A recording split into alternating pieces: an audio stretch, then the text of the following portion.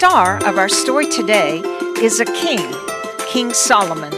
Solomon was the son of King David and Bathsheba, and he became the king of Israel upon David's death. We read in 1 Kings chapter 3 that one night, shortly after becoming king, Solomon had a dream. He dreamed that God asked him, "What do you want me to give you?" Solomon told God that, as king, his people would come to him with their problems, expecting good judgment. So he would ask God for wisdom.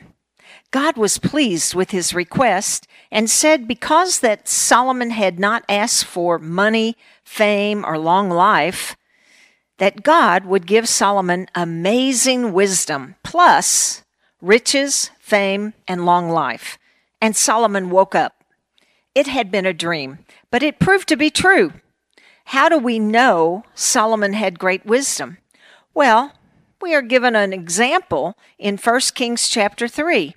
Two women, one with a newborn baby, came before Solomon with a problem. The Bible doesn't mention their names, which makes this not at all confusing to tell their story. The first woman said, "O king, please help me. Last week I had a baby boy. 3 days later, that woman who lives in the same house also had a baby boy. During the night, her baby boy died. She sneaked into my room and traded my living baby with her dead baby. Now she says that my baby is her baby. King, make her give me my baby back." The second woman said, "No, king, this is my baby. Her baby died. Did not, did so, did not, did so. Silence," the king commanded. "Lay the baby before me. Soldier, come over here and bring your sharpest sword. Cut the living baby in half. Give half to one mother and half to the other mother." Then he watched their reaction. One woman said, "Okay, fine." The other woman nearly had a heart attack and cried out, "No, no, no, don't kill the baby. Please don't kill the baby." That was the real mother. Solomon had wisdom to test them in this way. Think about how hard it would have been to know the true mother. There was no DNA test back then. And every newborn looks like Winston Churchill. Impossible. It took wisdom. Now, if you can do difficult math equations, that's intelligence. If you do well in the spelling bee, that's intelligence. If you can speak more than one language, that's intelligence. Wisdom is a little different. Wisdom is the ability to make good choices, to solve problems. A girl in our son's class always made straight A's, and her parents said she really didn't have to study very much at all, just so intelligent. In her 20s, she made some bad choices and got hooked on illegal drugs. She's now in prison for drug use. She had intelligence, but not wisdom. I pray that you are never tempted to take or do something harmful to yourself, but you should be prepared. You should practice saying no to any temptation. When our son Tyler was just 12 years old, he was hanging out with some guys in our neighborhood. One of them had cigarettes, and when Tyler said no to smoking, they accused him of being a baby, scared to smoke. But Tyler explained that he was on the school's junior varsity basketball team, and his coach didn't want the players to do anything that would hurt their performance. So therefore, he could not smoke a cigarette. And those guys nodded in agreement. They respected that. You need to practice saying no. And you can use Tyler's excuse if you're playing a sport. Solomon had such amazing wisdom that people would come with questions and problems from miles around, and they would bring gifts to the king: horses, livestock, food, spices, and gold. How wealthy was he?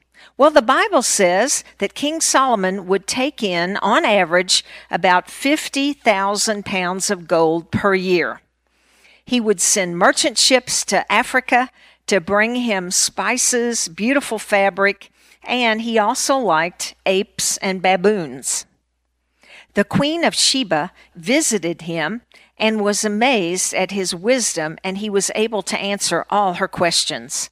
She gave him spices, precious stones, and 120 talents of gold, or about 9,000 pounds of gold.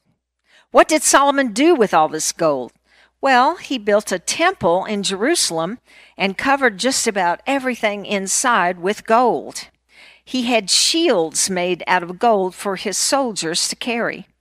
He also built for himself a new palace, and all of his cups, spoons, forks, and knives were made of solid gold. At this time in history, a man could have more than one wife. King Solomon had many wives. Are you ready for this? Solomon had 1,000 wives, 700 royal wives, and 300 concubines, which were servant wives. Imagine if they all had credit cards. Solomon had asked God for wisdom, and he had not only amazing wisdom in the solving of people's problems, but also the wisdom to write 3 books of the Old Testament. They are Proverbs, Song of Solomon, and Ecclesiastes. Because Solomon asked for wisdom, God also gave Solomon riches, long life, he was king for 40 years, and fame.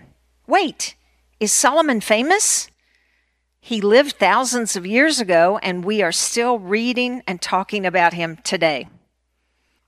As you grow up, you will have many decisions to make. What job to take, who to marry, which church to attend. We all need wisdom. Let's pray for wisdom right now. God, we thank you for this story in 1 Kings about King Solomon. We also are asking for wisdom. Help us to make godly choices and decisions every day of our lives. In Jesus' name, amen.